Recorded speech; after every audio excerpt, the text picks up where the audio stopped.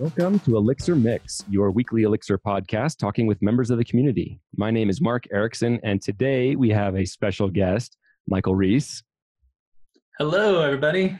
So, Michael, you've recently become a new panelist here with us on Elixir Mix, and so I'm super happy to have you here. But we thought this would be a good opportunity for people to get to know you, your background, and just really what you've been doing with Elixir, because you have done a lot of interesting things, and you bring a perspective that I feel is valuable for this podcast and the community. So first of all, I'd love to just kind of hear about how you came to Elixir and what your journey was like. Yeah, I'm super excited to be a panelist. I've been listening for a while, and I consume a lot of Elixir podcasts. So I'm really excited to have a chance to ask questions live rather than just yelling on Twitter after listening to a podcast episode. So very excited, and just excited to talk about Elixir things in general. This episode is sponsored by Sentry.io. Recently, I came across a great tool for tracking and monitoring problems in my apps. Then I asked them if they wanted to sponsor the show and allow me to share my experience with you. Sentry provides a terrific interface for keeping track of what's going on with my app. It also tracks releases so I can tell if what I deployed makes things better or worse. They give full stack traces and as much information as possible about the situation when the error occurred to help you track down the errors. Plus, one thing I love, you can customize the context provided by Sentry. So, if you're looking for specific information about the request, you can provide it. It automatically scrubs passwords and secure information, and you can customize the scrubbing as well. Finally, it has a user feedback system built in that you can use to get information from your users. Oh, and I also love that they support open source to the point where they actually open sourced Sentry if you want to self-host it. Use the code DevChat at Sentry.io to get 2 months free on Sentry's small plan. That's code DevChat at Sentry.io. So I think my Elixir journey started, this would have been 2010. And it started actually with Erlang. I was working at the time at a online advertising agency company, and they had a PHP backend. And one of my projects early on there was around scaling. They had major scaling issues. And years later, there's lots of reasons I can see for them having scaling issues. But at the time, the biggest one that caused a lot of pain was database. Database access was happening all over the place. There was a lot of N+1 kind of query problems. And also just kind of every time a click would come in that we had to record something and then redirect it on to some other place, there were multiple queries that happened about, what kind of campaign is this? And does it have an A/B test? And all sorts of that stuff. And so at the time, I remember we would hit, from my memory, it was like a few thousand requests per second, and things would start to get pretty hairy. And we had multiple servers and all that stuff running in production. But I just had this feeling like, man, there's not that much information that needs to be decided on here, right? Like I could easily hold all of the current campaigns in memory and then not need to go ask the database. And if I didn't have 32 different servers all asking the database constantly about what campaigns are around or where to redirect people, this would all be a lot faster. So I had this kind of break in work. I spent a couple of weeks building an Erlang version of this same application. But it would just basically, whenever new campaigns or things were changed, it would kind of push that out to all the nodes, and all the nodes would just kind of keep the current campaigns in memory. And my laptop could do 10x the throughput of our production 32 server setup. And so that really sold me early on in my career as an engineer. It sold me on this idea of like, hey, a little bit of statefulness can buy you a lot of mileage in certain circumstances. And statefulness can also be a really difficult thing to manage. But when you're up against the wall on scalability, sometimes choosing just the right small piece of state can really give you a lot of flexibility, or a lot of choices as an engineer, I should say. So I'm guessing Erlang is a little bit more fringe in terms of what people are comfortable with. I know, like, I was turned off by the syntax originally, and just like not even knowing enough about it to know that I really should look at this. Like, the beam is an incredible thing, but it's just kind of like, superficially, I don't like the way that looks. So I'm guessing that when you showed this to your coworkers at the time who were doing PHP, what was that like, that reception? So I think I was so naive at the time that I literally didn't think anyone would bat an eye at it. And so luckily it didn't even get that far. So I ended up going and presenting it to my CTO at the time. And I really hadn't thought through anything like, how would we deploy this? What sort of, what sort of community support is there? I just hadn't really asked any of those questions. I just was so fascinated by this new tool. And so when I presented to CTO, they were like, oh, this is really amazing stuff, pat on the back. They're very nice about it, but they're like, we're actually kind of tuning down that part of our business. We're not emphasizing ad clicks anymore. We're kind of moving in new directions, but please continue to bring this kind of innovative thinking to new projects, which I think was just a really nice way of saying no. And I think I showed it to one or two other people on the team, and they maybe gave me a little bit more candid feedback on, hey, if you're going to bring a whole new idea to an existing team of people, find a way to mix it in with a little less risk, or to introduce it slowly and other things. So I maybe started to learn some of those lessons at that point. But then it was really, years later, I heard a little bit about Elixir. I was in the Ruby and Rails community at this point. And so this is like 2014, 2015, and started to hear about Elixir. And somewhat similar to you, I don't think the syntax of Erlang ever was a turnoff for me. But the tools coming from the Rails community where there was like really standardized ways of doing tests, there's really common patterns for build tools, and managing dependencies. And so that part of the Erlang community at the time, I remember it didn't feel as polished. And that made me a little bit hesitant to recommend it for the teams I was working on at the time. So then as I started to hear about Elixir, got really excited. Dave Thomas's books and Jose Valim's presentations at a couple of Ruby conferences were pretty influential for me. And then I just started playing with it in side projects. So I very quickly loved the familiarity of concepts from things I'd learned in Erlang. I mean, I've always, from the first time I learned Erlang, loved the idea of processes, share nothing. And I really actually love, a lot of people complain about things like the term application being overused. I'm not going to argue that it's overused, but I really, really appreciate the fact that there is this community-embraced way of organizing your application. If it does need to have stateful, supervised processes as a part of that application, there's a way to do that. And it's not like everyone's rolling their own way to do that, and you need to require this thing and then call these things in a certain sequence. That kind of stuff in Ruby and in PHP were painful to me as someone trying to put together reliable or resilient systems. That is really cool. So I am curious though, if you just have any advice. I imagine there's a number of people in our audience who are maybe like the position I found myself in when I first started learning Elixir was like, wow, this is so cool. I'm listening to podcasts, I'm experimenting, I'm watching conference talks. I'm the early adopter in the organization. And so I'm starting to try and bring it into the organization like, hey, we're currently doing Ruby. Look at what this can do. And you do have that struggle of how do I manage, expectations, because we have hired people and people will quit because like, oh, you changed technologies. I don't want to do that technology. I want to be a Rubyist, or I want to be a React front end guy. It's like they've kind of chosen this career niche they want to be specialized in. And so when you bring in something like that, it can be threatening. So I was just wondering if you have any thoughts or advice for people out there, like how to bring in something new that, to kind of mitigate that risk that you were talking about. Just any thoughts you have on that?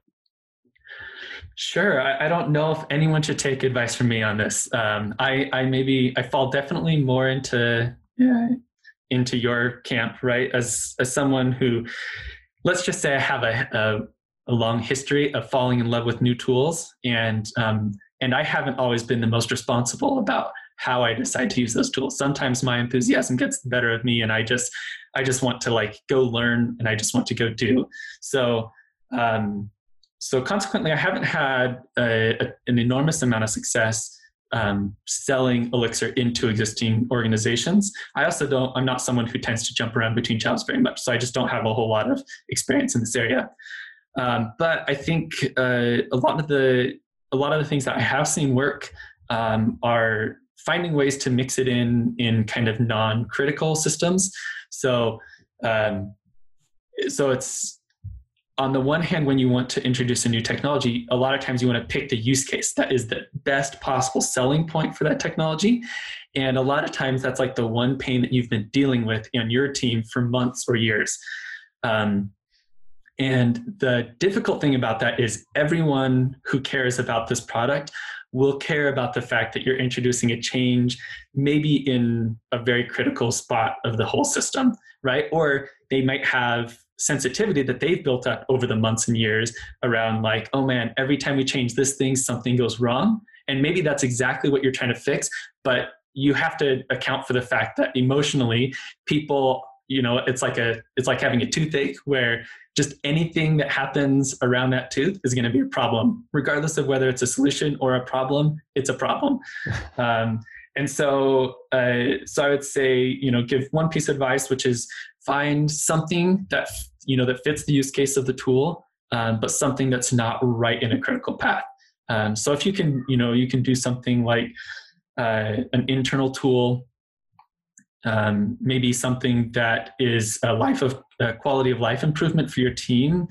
Maybe it's helping out with CI related things or something like that. I think that can be something that lets your team kind of see the new thing. It's not right in a sensitivity area for them.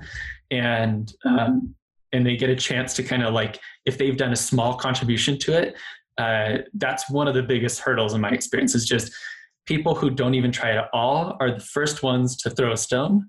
And so if you can find anything that is likely to need a couple of small contributions over the next few months, where you can ask someone else like, hey, would you want to pair with me to do this one small contribution? Or is there any chance that you can put in this thing for me? Here's a PR where I did something similar a few months ago. Because if they've done even just the bare amount of, brew install Elixir and mixdeps.get, a lot of times just that much kind of alleviates a lot of the concerns because they can see that this is a tool that is not someone's weekend project. This is a tool with years of hard work that went into it, and it has a good developer experience. It has, real use cases that where it will add a lot of value. Nice. I like that. I like the idea of kind of avoiding where there's already sensitivity. It's like just having the awareness in an organization to realize where are people kind of sensitive, what is the critical idea and the critical path. So that's cool. So you'd mentioned earlier this idea of playing with different kind of experimental projects. And one of them that I know that you did that has actually been adopted and is used in production is like around TCP subscriptions. And it's an open source library. I'd love you to kind of tell us about that one. Sure. So there's a message broker out there, an open source one called nats.io. It's made by a really talented group of people. And at my last job, we were starting to use it as a way to communicate between services. And so it's similar in nature, maybe a little bit similar to something like RabbitMQ. If you go look around on the internet, you'll find lots of benchmarks comparing the two. But it emphasizes a different set of engineering trade-offs. So it, for instance, never wants to crash. And so if it's ever holding too many messages in memory, it'll just start throwing them out the door rather than crash. And that's a very different trade-off than something like RabbitMQ takes. And it works well, though, for these kind of ephemeral messages of like, hey, I'm just talking to these other services and I'm just asking a few questions or asking them to get something done and waiting for them to send me a message back. And so in a way, actually, it feels a lot like message passing inside the bean, but it's sort of the same concept between applications or let's say between programs. To avoid OTP confusion, but services, right? Yeah, services. Yeah, that's a better description there. So we had started to use it. I was looking for a project that would emphasize some kind of concurrency primitives. And I was also looking for a chance to get Elixir into a production app at that job. And so I knew that if I was going to do that, I was going to have to support this message broker. And so I started a little project. It's called Gnat, G-N-A-T, like the small annoying insect. Maybe not the most friendly name choice in the world. I'm not ever going to claim that I'm a great namer of things, but it's been a lot of fun. So I actually organized a semi-weekly meetup where some friends would get together online every other week, and we would build it together. That was the stated goal of our little informal meetup. So it ran for a couple of months, and we would kind of say like, oh, I'll try to like tackle parsing the protocol message, or I'll try to tackle making the TCP connections. And we'd kind of tackle different parts of it. It was a huge amount of fun. We actually recorded YouTube videos of most of those meetups. If anyone wants to look, oh man, I actually don't remember what these YouTube videos are actually called. Maybe just search my name, Michael Reese, on YouTube, and I'm sure you will find some of these videos. And so it was a lot of fun, and this was one of the areas to me where Elixir and Erlang have always been such an amazing fit. So as an example of kind of the pain of trying to do this, we were running JRuby in production at this company, and the JRuby code that we wrote to interface with NATs has a lot of interesting little things that make certain things hard. So you need to keep around some state in memory about what subscriptions have you made and what messages are you expecting to receive, so that you know what to do with those messages. But the challenging thing that goes along with that is that if your connection dies, you want to reconnect on some sort of interval. And when you reconnect, you probably want to keep some of that state around. You probably want to resubscribe to certain topics. But maybe you also had a temporary subscription where you were just waiting for somebody to send you back a response. And knowing the difference between those two, are kind of like having all this state, some of which needs to be kept when you reconnect, some of which should be forgotten when you reconnect. And all of the like managing of threads to make sure that you're not stomping on someone else's data. All of that was painful when we wrote a very similar library in Ruby. And we ended up writing it as a Java library and then loading that through JRuby. And that also has a few nuances that can be tricky. So I was really, really pleasantly surprised when we started to build this project in Elixir. Basically, the tactic we took was every connection will be a Gen server.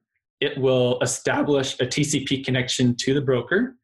And then it will keep some state about what subscriptions are there, what kind of messages I'm expecting to get back, who do I deliver those back to? In other words, like who subscribed to them. But the amazing thing about that is if that Gen server crashes, either I get an invalid protocol message, or maybe I missed some data, maybe my implementation has a problem, or maybe a network problem, lots of things that could go wrong.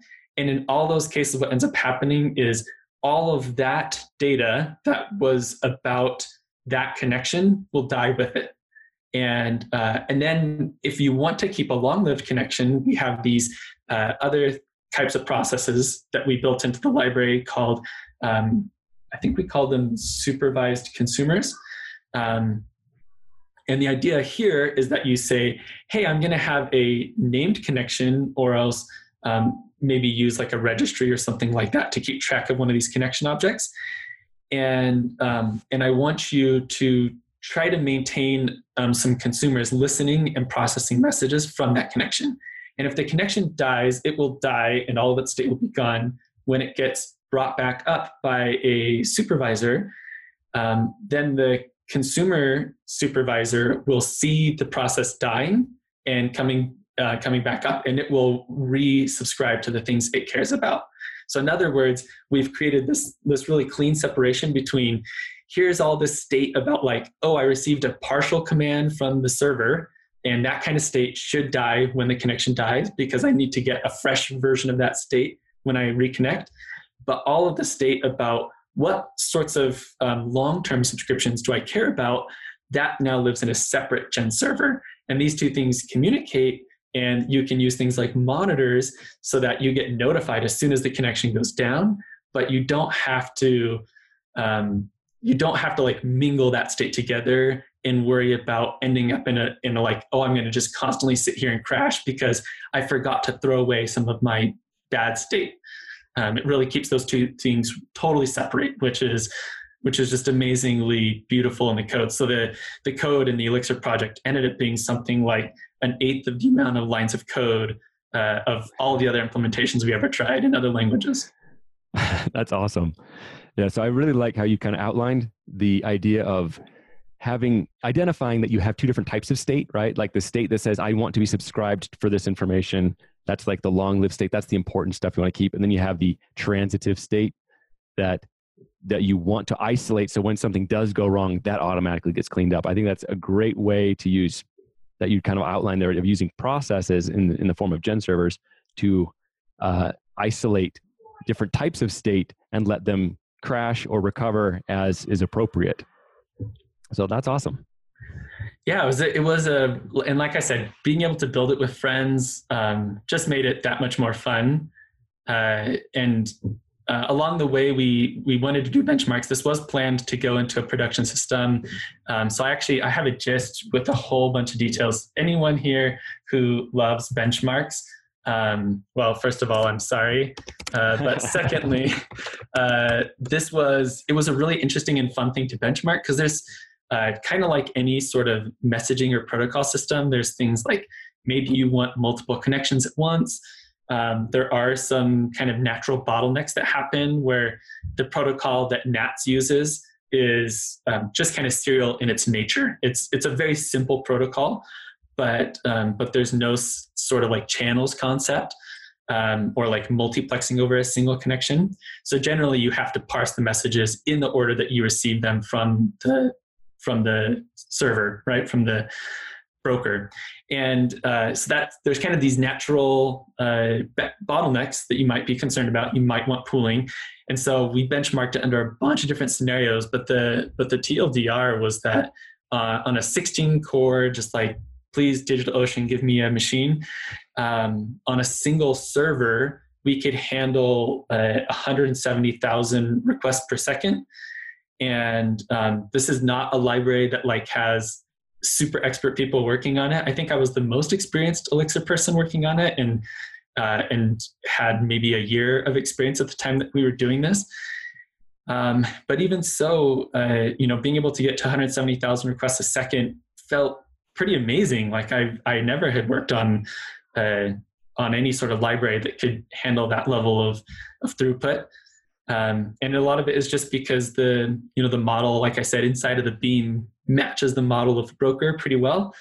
And so the Beam naturally optimizes things like, for big binary messages, I won't copy them around, but for small ones, I will copy them.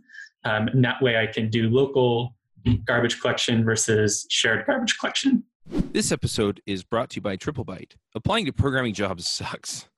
You have to put the right keywords in your resume. You spend hours and hours on the phone screens and take-home projects, and that's assuming the company even responds to your application.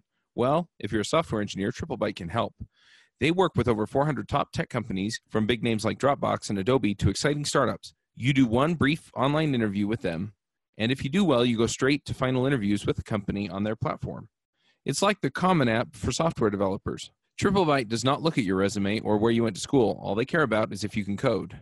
I've helped dozens of software developers with various credentials get jobs, and this looks like a terrific way for you to get in and get interviewed and get a job without a lot of the hassle and overhead. You can go check them out at triplebyte.com/elixir.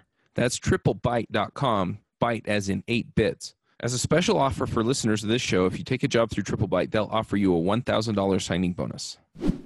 That is really impressive. Like that kind of throughput. I think that is super cool. And I am impressed just the idea of saying, hey, let's collaboratively online develop this and just taking that initiative. I think that's awesome. So one other thing you mentioned in there, I just wanted to kind of point out for people in case they're not as familiar with this concept, was the process. You said you can add a monitor to something. and be notified when it goes down. So I just wanted to kind of really identify for people that there is a thing, and the link to the documentation's in the show notes, but it's process. Process is the module, so it's process.monitor. And that's a function where you can say, hey, here's this process, or this name of this process, or this reference, here is this thing I want you to monitor. And you're asking the beam to say, hey, keep an eye on this other thing and tell me when it dies or closes or goes down. Like it could close normally, it could close abnormally. Just tell me when it goes away. And then it will send you, the subscribing process, a message saying, oh, that thing that you wanted to know about, it went down. Here's the reference for what your request. Here's the information.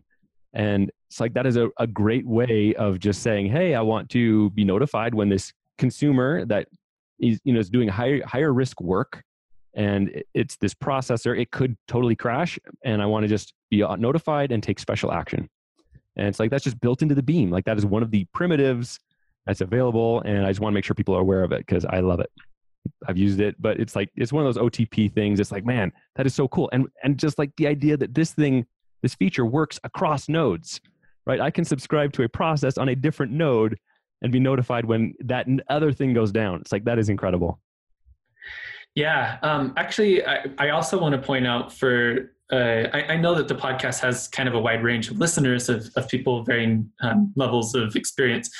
I am actually a big believer that you don't need to dive into all the details of OTP and process monitors and everything else when you're first learning. And so if you are first learning and all of this sounds like black magic, I think that's totally fine. It can be black magic, and you can still do a lot of very productive and valuable work for people while not knowing all of those details. But also, if you are someone who in the past you have ever worked with a lot of threads in a language, where you were kind of down in the guts of, maybe something like a web server or something like a database library where you were kind of managing connections and managing multiple threads, if you've ever felt that pain, I would really, really highly recommend that you look into some of these tools that Elixir has, because even though I had known about them for a while and had kind of already found this love for Erlang and for Elixir, I still, there's a lot of things there that I didn't know about. So a couple of like really cool things maybe for people to look at. If you go look at the Postgres project, that's the Elixir Postgres adapter. It has a lot of really cool patterns in there that you can look at. The issues and pull requests on that GitHub repo have a lot of really good discussions about these topics where people have said, I remember I once opened an issue there because I had a system that ran in production for a long time, and my connection might die without me realizing that it was dead. And for almost all use cases, this wouldn't have ever happened. But sometimes a TCP connection can go down and your Linux kernel doesn't know that it's down until you try to access it. And I had a use case where I was just sitting and listening because I was kind of doing like a Postgres notify and subscribe thing. I'm just realizing that like all my stories are around subscriptions and brokering of messages, which maybe I have a personal problem here. So, but in any case, it was like this one use case. It was kind of on a fringe. I opened an issue about it, and I got really amazing feedback from people in that project with a lot of experience, and found it really easy to try to put together a PR to address that. So highly recommend looking at Postgres if you are interested in these kinds of topics. You'll find lots of amazing tools that are kind of at your fingertips. They're just in the standard library, waiting for you to find them a home. So I think that's when you do dive into the guts of OTP, it's really an amazing set of tools going along with Process Monitor. So we just talked about Process Monitor. There's another really amazing tool that I've seen people make really good use of. So we talked about this case where like the consumer or this like long-term subscription, it wants to keep some state around and it wants to monitor the connection for when it's available and when it's not, so that it can do things like resubscribe. There's other cases where like being aware of something else being up and down is a lot of complexity in your code, and you may not want something to care about it. You may just want to say like, hey, try to first start up the connection. And once the connection is up, then try to start up a few workers that will use that connection. And if the connection ever goes down, just kill all the workers. And that's a common pattern that exists in lots of kinds of applications. So you can imagine, for instance, if you had like a data pipeline where you're ingesting some stuff and then you're processing it downstream, those downstream things, you may not want them to be aware of the up and down state of the connection. Just kind of like, just blow us all away whenever there's not a connection because we can't get any useful work done. And supervisors can totally do that for you. So supervisors, if you have done a Mix Phoenix new, you've probably seen your application.ex file. You've seen some concept of supervisors being used. And again, if you just follow the defaults, you'll get a lot of mileage up without ever needing to know more. But once you do want to know more, or if you have a use case that looks like this, sort of like start this thing up and then start some other things, there's a strategy in supervisors called one for rest, which means start up the thing that's like the top level dependency first, and then start the rest of them in order, like the order that I define them in my supervision list. And if something higher than me ever crashes, then kill all the ones that were dependent on that, and then restart them in the correct order again. And if you've ever tried to do that with threads, oh man, I'm so sorry for the sleep that you lost, because I've tried to write tests for those kinds of things. It's so hard to test those kinds of things.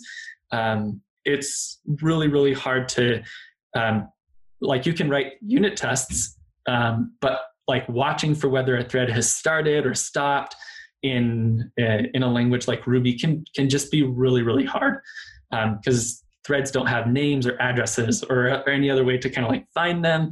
Anyway, I don't mean to like shed all of my past pain on this podcast, but I just am trying to point out, if you find yourself in these kinds of use cases, there's some really amazing tools. So if you do find yourself in that kind of a use case where you kind of have like this thing depends on that thing, and then there's something that depends on that, and you don't want to worry about who's up and who's down, the docs and the Elixir docs around supervisors is really useful. And it's the vocabulary gets a little bit violent. You'll see lots of documentation about brutal kill and things like that. Just try to ignore that. It's all actually very friendly and collaborative.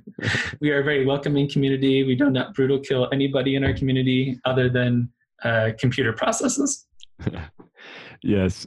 So I'm going to make sure to drop a note to the documentation you're talking about is like the supervisor strategies. Just one small clarification. The strategy you were talking about there is called rest for one. And no worries. I just want to make someone out there's going to say, it's this. It's like, yeah, we all mistake something sometimes. But yeah. Yes, I love those strategies. And like I the way I like to think of the rest for one, like you kind of nailed it there. I think of it as like an assembly line. Like you're talking about data processing pipeline, that kind of thing. Like if I have an assembly line of workers and I have like someone towards the end of that line, I just hire somebody and I say, hey, you pay attention. You work on the stuff that comes from the person right in front of you, right? That's the state that they have to know is who do I get my work, like my widgets, and who do I get my stuff from? And then that's really all you want them to know about. So like if there's like someone further up the chain in that assembly line, if they die, I don't want to have to figure out how to tell everyone else to follow somebody else now, right? Like that's like trying to have to fix something rather than just roll out a whole new assembly line. It's like, all right, we're just going to fire everybody from where the problem happened and down, hire a bunch of new people, and you just have to be told this is where you get your work from.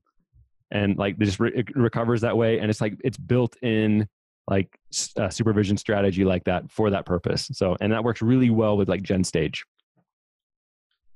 That's an interesting, actually, I think I heard you once give a presentation kind of along these lines, kind of if you anthropomorphize your, all your OTP processes, there's a lot of kind of natural intuition that comes from treating your gen servers and your OTP processes like they were people Um, and I think that's an interesting one. I wonder if we could actually use that when there's corruption in corporations, if we could just follow a strategy, a rest for one strategy. Maybe that'd be a great way to clear those things out. Although definitely there's more human costs to letting people go than there are compute costs for stopping processes in a beam.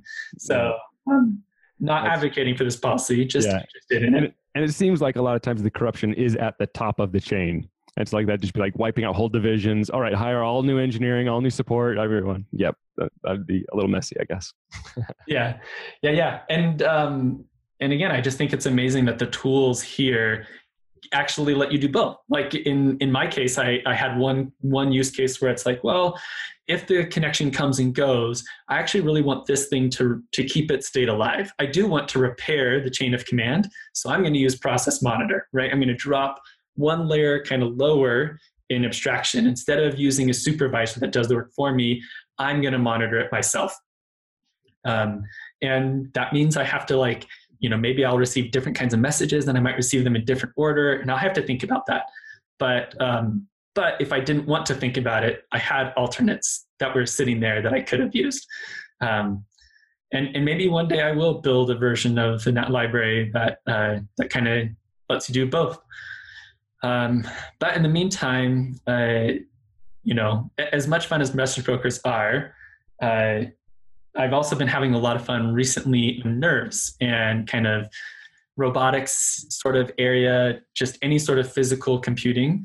And I don't know very much, Mark, what is your sort of background in that area?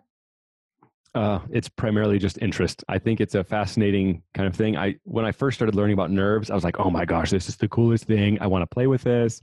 And I'm seeing demos where like there's a quadcopter that's flying with a firmware that's keeping it up in the air, and they do a live firmware swap, a firmware upgrade while it's flying, and it stays up. And it's like, man, this is the coolest thing ever.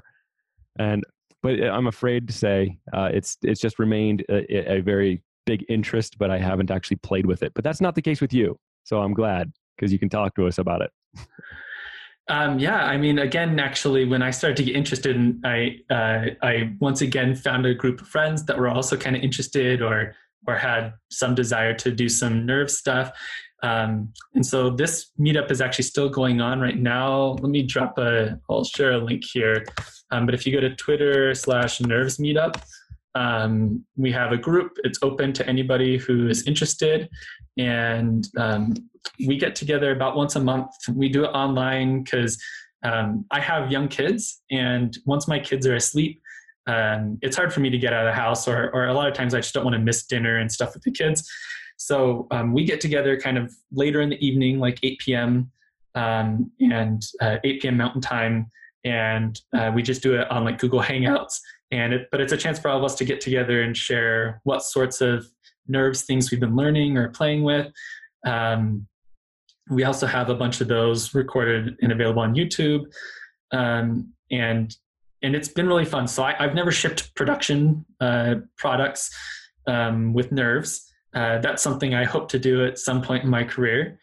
But so far haven't been in a company that needed to do that quite yet. So I've built a good number of devices, a lot of them around my house. So as an example, the first project that kind of meetup group took on was we all wanted to build sprinkler controllers. And so all of us had some desire. I don't think any of us actually had a legitimate use case or need to build our own sprinkler controllers. But it turns out that sprinkler controllers are pretty, like, at the end of the day, what you really have is like 7 or like some number of on-off switches, 5 or 6 or 7 on-off switches. And all you're doing is choosing when to turn them on and when to turn them off.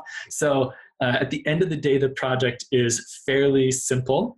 But everyone kind of had different things they wanted to do. So one of the people in the group really wanted to like monitor the weather and skip watering when they didn't need to water. That was something that mattered for them. I had an HOA rule where people on odd numbered addresses only got to water on certain days, and people on even number addresses on other days. And my just like whatever John Deere water sprinkler had been put in decades before I moved into the house made that tricky to do. And every time the power went out, I had to go like reprogram in all the rules, which was kind of a nightmare. Plus just the fact that I want to over-engineer everything in my life, combined to like, okay, yeah, let's do sprinkler controllers. And so we all got some Raspberry Pis and just started playing around. And over the course of a couple of months, all of us, I think we ended up 5 of us have Nerves controlled sprinklers now. And that was just like awesome, fun learning experiences along the way there. Things like, if you haven't needed to do this recently, you may not remember the fact that if you don't bother to configure any sort of time syncing, then the default for a lot of really small Linux kernels is just assume that when they turn on, it's January 1st, 1970. And all of my scheduling code was wrong. And so you got to remember to like set your time and, check your time every so often, things like that. So super fun projects to do.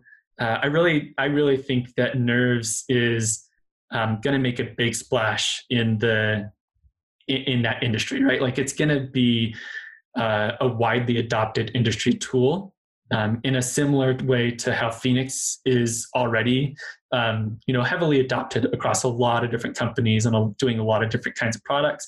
I think Nerves is going to be that, and Nerves already is that to some degree, but I think we're still seeing a lot of new companies starting to get into that space, and that's I think will drive a lot of usage of Nerves. I think Mark, we've had, and sorry, I'm saying like I'm a brand new panelist, so. So I think you guys have had some Nerves people like Justin Schneck and Frank Hunleth on in the past, right? Yes, in some of our very early episodes, we had both of them on, and I think it is time to have one or both, or have them come back and kind of give us an up to date of what's going on, and also just because people aren't probably going to go back and listen to those older episodes. So yeah, I think we need to do that. Awesome. Yeah, I think that'd be super fun.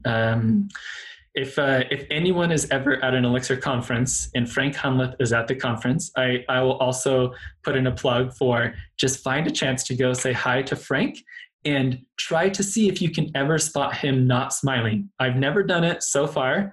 I'm not sure if it has happened in the history of the world so far that Frank was not smiling, but he is one of the most cheerful and fun people to talk to. So yeah, I would definitely recommend that. If anyone managed to catch Frank not smiling in a picture, please tweet it at me. I would like to see evidence of this having occurred. I don't know if you're like me, but when I have a new idea, I probably spend an hour looking for a domain that communicates the right thing to the right people so that they know what I'm about. And that's why I've picked up as a sponsor the .tech domains, and you should definitely check them out. There's never been a domain that's helped represent the tech community so well. And getting a domain that's relevant to your brand, that helps encapsulate the ethos of what you're doing is just, it's hard. And the .coms a lot of times are taken up, and so having a .tech is really, really awesome. Now, I have actually picked up devchat.tech. We have a lot of SEO behind devchat.tv, so I probably won't switch, but I wanted that out there so that people can pick it up and know that DevChat is about tech. And I love the idea. So using a .tech domain was an awesome solution for us. It's short, it's relevant to what we do, and it just sticks in people's head. It's a natural fit for anything technology. So if you're a programmer, if you're working on a tech startup or an open source library or things like that, it's definitely a great way to go. In fact, a lot of other companies have actually been moving over to .tech. So CES, which is a conference that I go to every year, and go check out all the new technology. They switched over to ces.tech from cesweb.org. Viacom has viacom.tech to host their tech division. Intel chose insight.tech for their latest initiative. And startups on a tech domain have raised more than $1 billion on a .tech domain. So if you want your own .tech domain, go to go.tech/elixir and use the coupon code elixir.tech and get a 1-year tech domain at $9.99 and a 5-year .tech domain at $49.99. Now, if you use this coupon code to get a .tech domain, tweet at me at CMaxW and let me know what .tech domain you got so that I can shout it out on Twitter.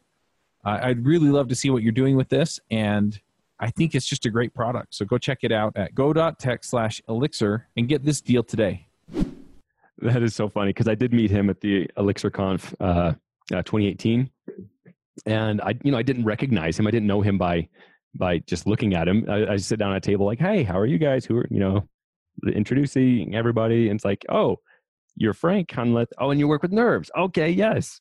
And it's like, but yes, I mean, he is a super friendly, very smiley person. So I'm wondering if I can possibly coax him to give a frown picture so I can send it to you.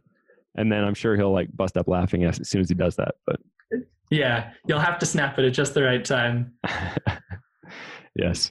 No, we'll have to. I look forward to talking with more of those, getting more of that perspective, because I think that is a very interesting. And I do also agree with you that I think there's a huge opportunity for Nerves, especially like with the IoT story, and where a lot of IoT devices have kind of just like end of life, and they're like, I buy this device, I hook it into my house, and it just stops working because they shut down the servers, things like that. And then where the firmware cannot be updated, but they can be compromised.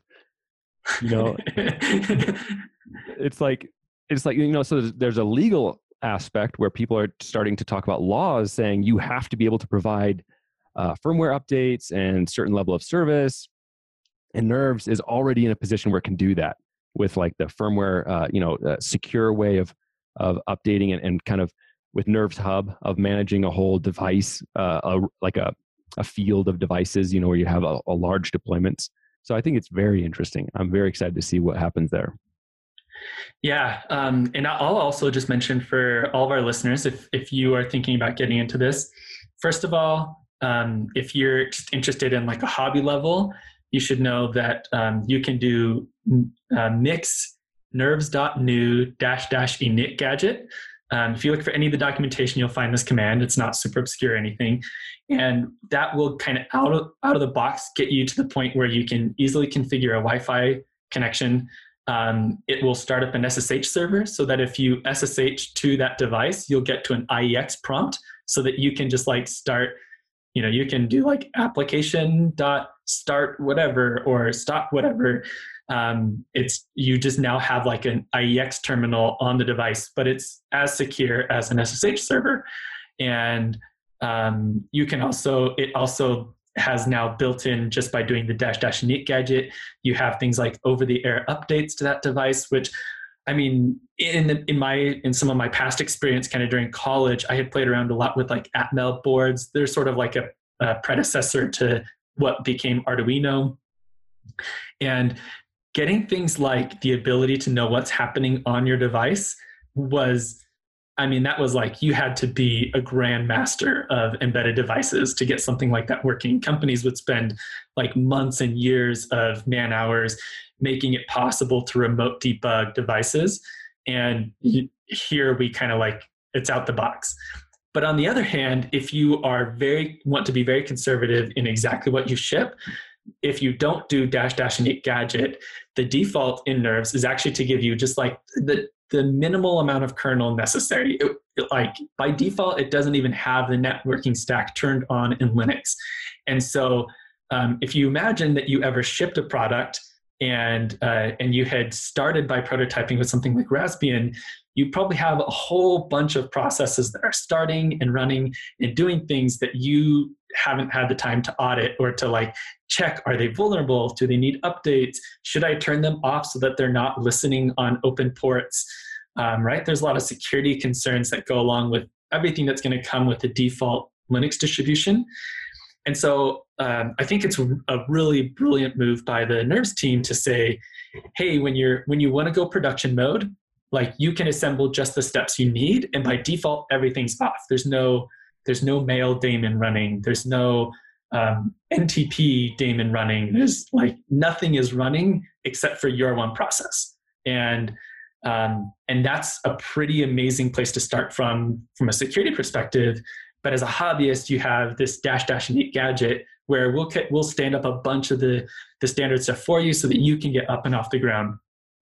And I was really amazed that when this group of us started trying to work on our sprinkler systems, we kind of got together the first week And we said, all right, what do we want to build? We decided on sprinkler controller.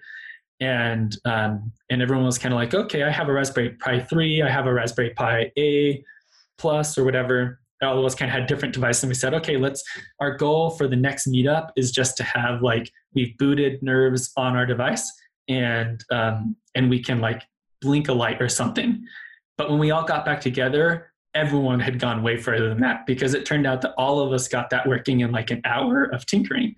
And that's also really amazing, right? That level of developer experience, bringing that to the world of embedded devices is just brilliant. So can't say enough amazing things. I'll try to restrain a little bit of my Nerves love as a panelist. I'll try not to talk too much. And not to ask every single guest if they've used Nerves, but I will check their Twitter feed, and if they have been using Nerves and talking about it, then I probably will ask them on every single episode. So I know we're coming up to the end of our time soon, but I do want to mention that you have another project called Roombex, which is a Nerves-oriented project. Can you just kind of give people a little bit of an insight as to what this is? I think it's an entertaining idea. Yeah. Oh man.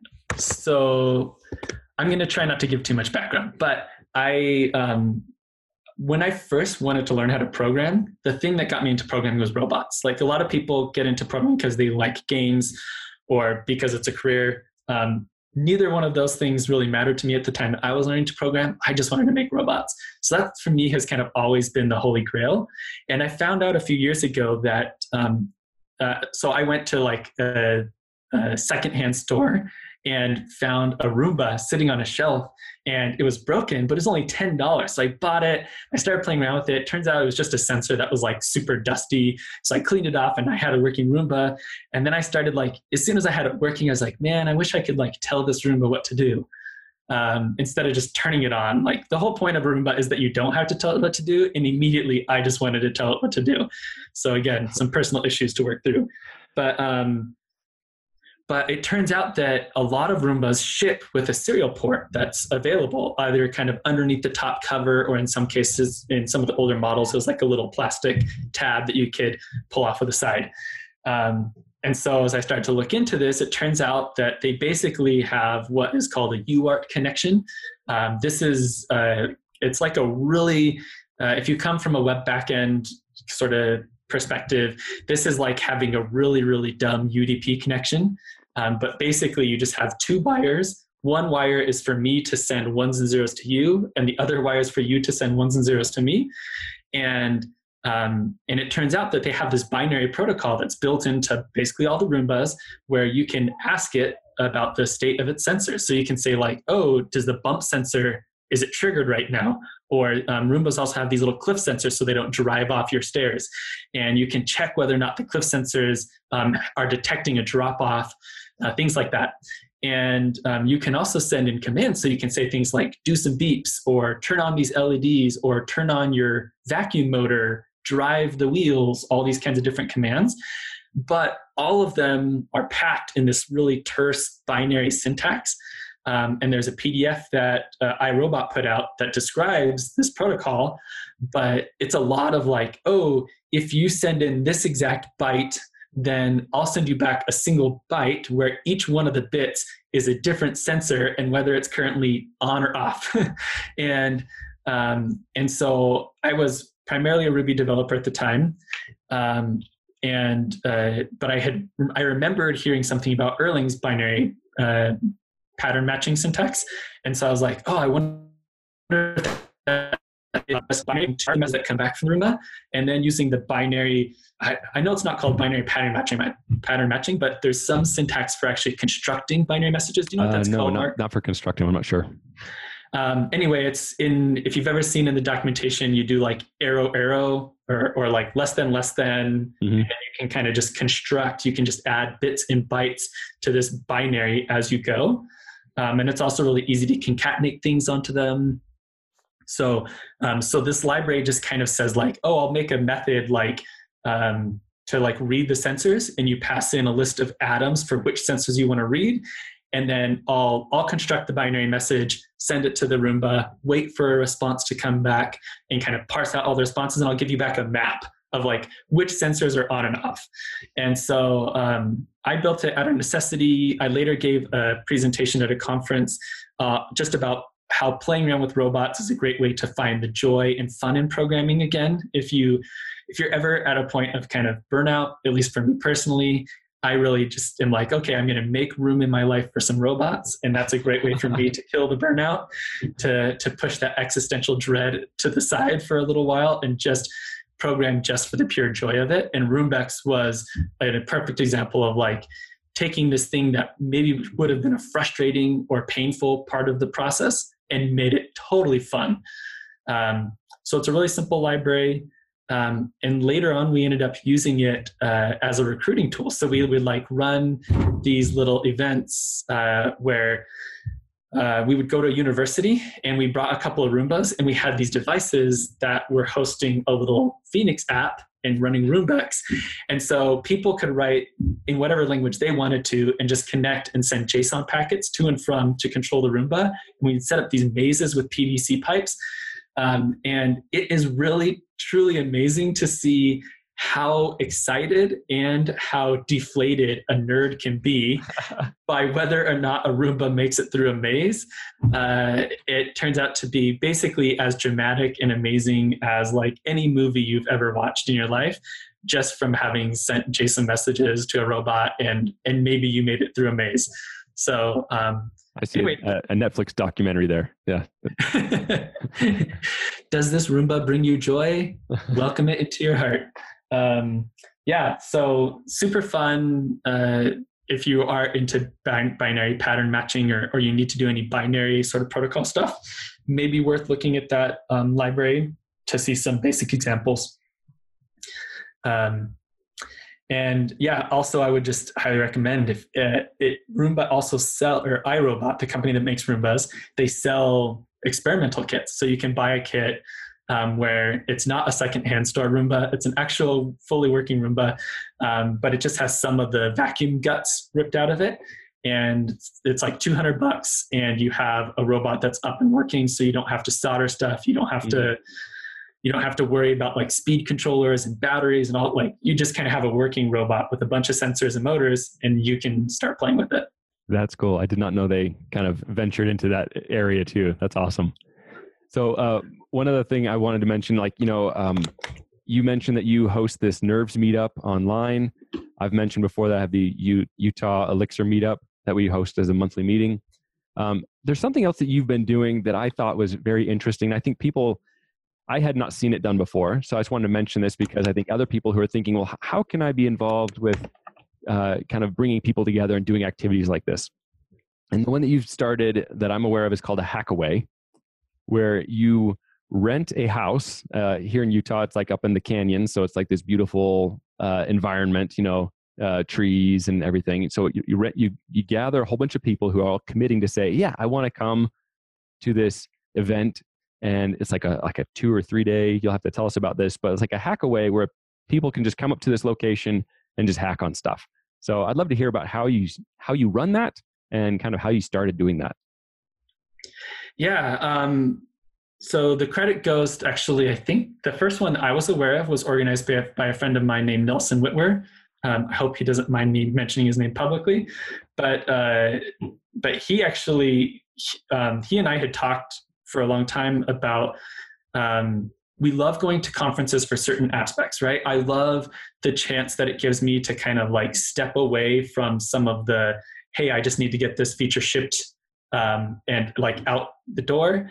And it gives me a little bit more space just to be contemplative about what I do as a software engineer, or what is my team doing, or what is my company doing? What's my career like? So I loved that it kind of gave me that space. I get a lot of kind of social anxiety in big group settings. And so sometimes conferences are a little bit hard for me. And he and I had talked about like, man, really all I want to do is I want to just like go program with other people and have that space to like be experimental maybe there's a programming language I've been meaning to learn, or technical. Like, I'm sure there's probably a lot of our listeners right now who have a copy of Fred Ebert's book about property-based testing, and they maybe haven't had the time to actually read it yet. I am someone who very often has one or two technical books sitting on my bookshelf ready to read that I haven't found the time for yet. And I just wanted a place where, like, hey, let's set aside some time. Let's go learn a language, read a book, whatever we're going to do. But do it with a few other engineers, people that we know, not like a big group, but kind of a smallish group. And it builds a little bit of a sense of a community and gives you kind of that space, but without necessarily, like, there's no sponsors, there's no pressure to prepare anything at all. It's just kind of go and do some programming. So that's kind of the core of the idea. My friend Nelson organized one or two of them. He then took on a role at his job that made it hard for him to find the time to organize. So then I kind of took over organizing one just here locally in Utah. And like you said, we basically just rent a cabin. We always pick a cabin that's like about an hour from the cities in our area. And that way it's a little bit removed. Like, you are kind of like setting aside time for this thing. You're bought into it a little bit, but you don't need to like buy plane tickets or anything like that. And we all just split the cost of renting the cabin for a weekend. And we all just go up and code. So usually I buy a bunch of snacks like frozen pizzas and Hot Pockets and bring a bunch of those up so that we can, when you're in the mood to just crank on code, you can easily snack and not need to break your concentration. But a lot of people end up going on walks and hikes or going out to meals together to have conversations. So for me, it's been a really amazing way just to keep in contact with this group of, 30 to 40 engineers total. At any one Hackaway, usually there's about 20 to 25 of us there. And we just get a chance to like catch up on what's been going on. Are you working on a promotion at work? What was that like? What kinds of projects are you guys doing at work? Any cool new tools that have been really beneficial to you? So it's some of that like cross-pollination going on. But also just, it's a way to have nerdy friends, and board games also happen at these things. I don't think there's any way to prevent that when you have that many software engineers going to a cabin for a weekend. I don't think it's possible to prevent board games from happening. But yeah, just a fun way to make some space for learning. That's awesome. All right. Well, I've had a lot of fun in this discussion, and we're coming up on our time. So let's go ahead and take a moment and we'll go to picks. So I can go first. Okay. This pick I chose it had actually talked podcast now several times. It's the new LiveView GitHub repo. It's available online. And I wanted to mention this just because it's like we talked about it, but I want to make sure people are aware of where it is, how to get it. And if you go to the GitHub page, you can see it has links to like sample projects. I'm including links to those in the show notes. And it's not even on Hex PM yet, right? So this is not even an official release of any kind, but we're still using it at work now. We've started like doing experimental work with it just to see how will this solve problems that we have, and kind of we take the tack of what is the hardest problem we have that we're currently like using, like a SPA, a single page application, JavaScript front end kind of thing. What is the worst one that we have, and can it handle that? And so we've been like, this is currently doing drag and drop, and it's like it's very interesting, and we're having a lot of fun with it. And so far, it's going well. So we'll have to report back when we have something more definitive and working to show. The other one is XDoc. They recently released 0.20, and it has a significant new feature. Like the previous release, it's like this is considered a minor bump, right? It's like the previous one was like 0.19. This is 0.20.x, right? There's like been a couple small releases, but this new XDoc has full text search for, like, I can generate the docs from my project, which I find valuable, even though it's not a library. It's like, this is my app, my application, and I can generate the docs, and I can go up and do a text search, and it will do full text search, which was always a big shortcoming with the XDocs that were generated previously. So I just want to make people aware that this is available. Go check it out. It's a fun one to have. And Michael, do you have something you want to share? Oh man, all I want to do is plus one your picks now. One quick plug. There's been a lot of times in my career where I've wanted to like pull together all the comments from my team's code and actually have like a browsable documentation. And it's brilliant. The XDocs totally gives you that. So if you haven't ever done it, I highly recommend on your team or personal project or whatever, just compile the docs and open them locally, because it really is amazing how valuable those comments become now that they can kind of get compiled in with the code, and XDoc makes them really browsable and searchable. All those things that you maybe ever wanted if you are the same type of nerd that I am. Yes, and one of the things that's funny is once you actually generate the docs, then you realize how the comments that you've been writing, where you're doing like @doc in your code, how it's wrong. You know, you're formatting it wrong. You're doing something wrong. It's like, oh, I can do this, and oh, that makes sense, and now it all works. And, oh, how do I do this? I'll go look at the Elixir core documentation to see how they're doing the docs for this, because I see in their docs how it works. Oh, that's how they do it. Then your code documentation gets better too, just by using it. Yeah. Yep. All right, and I have one small pick. I'll mention the package telemetry. This is officially released and on HexPM.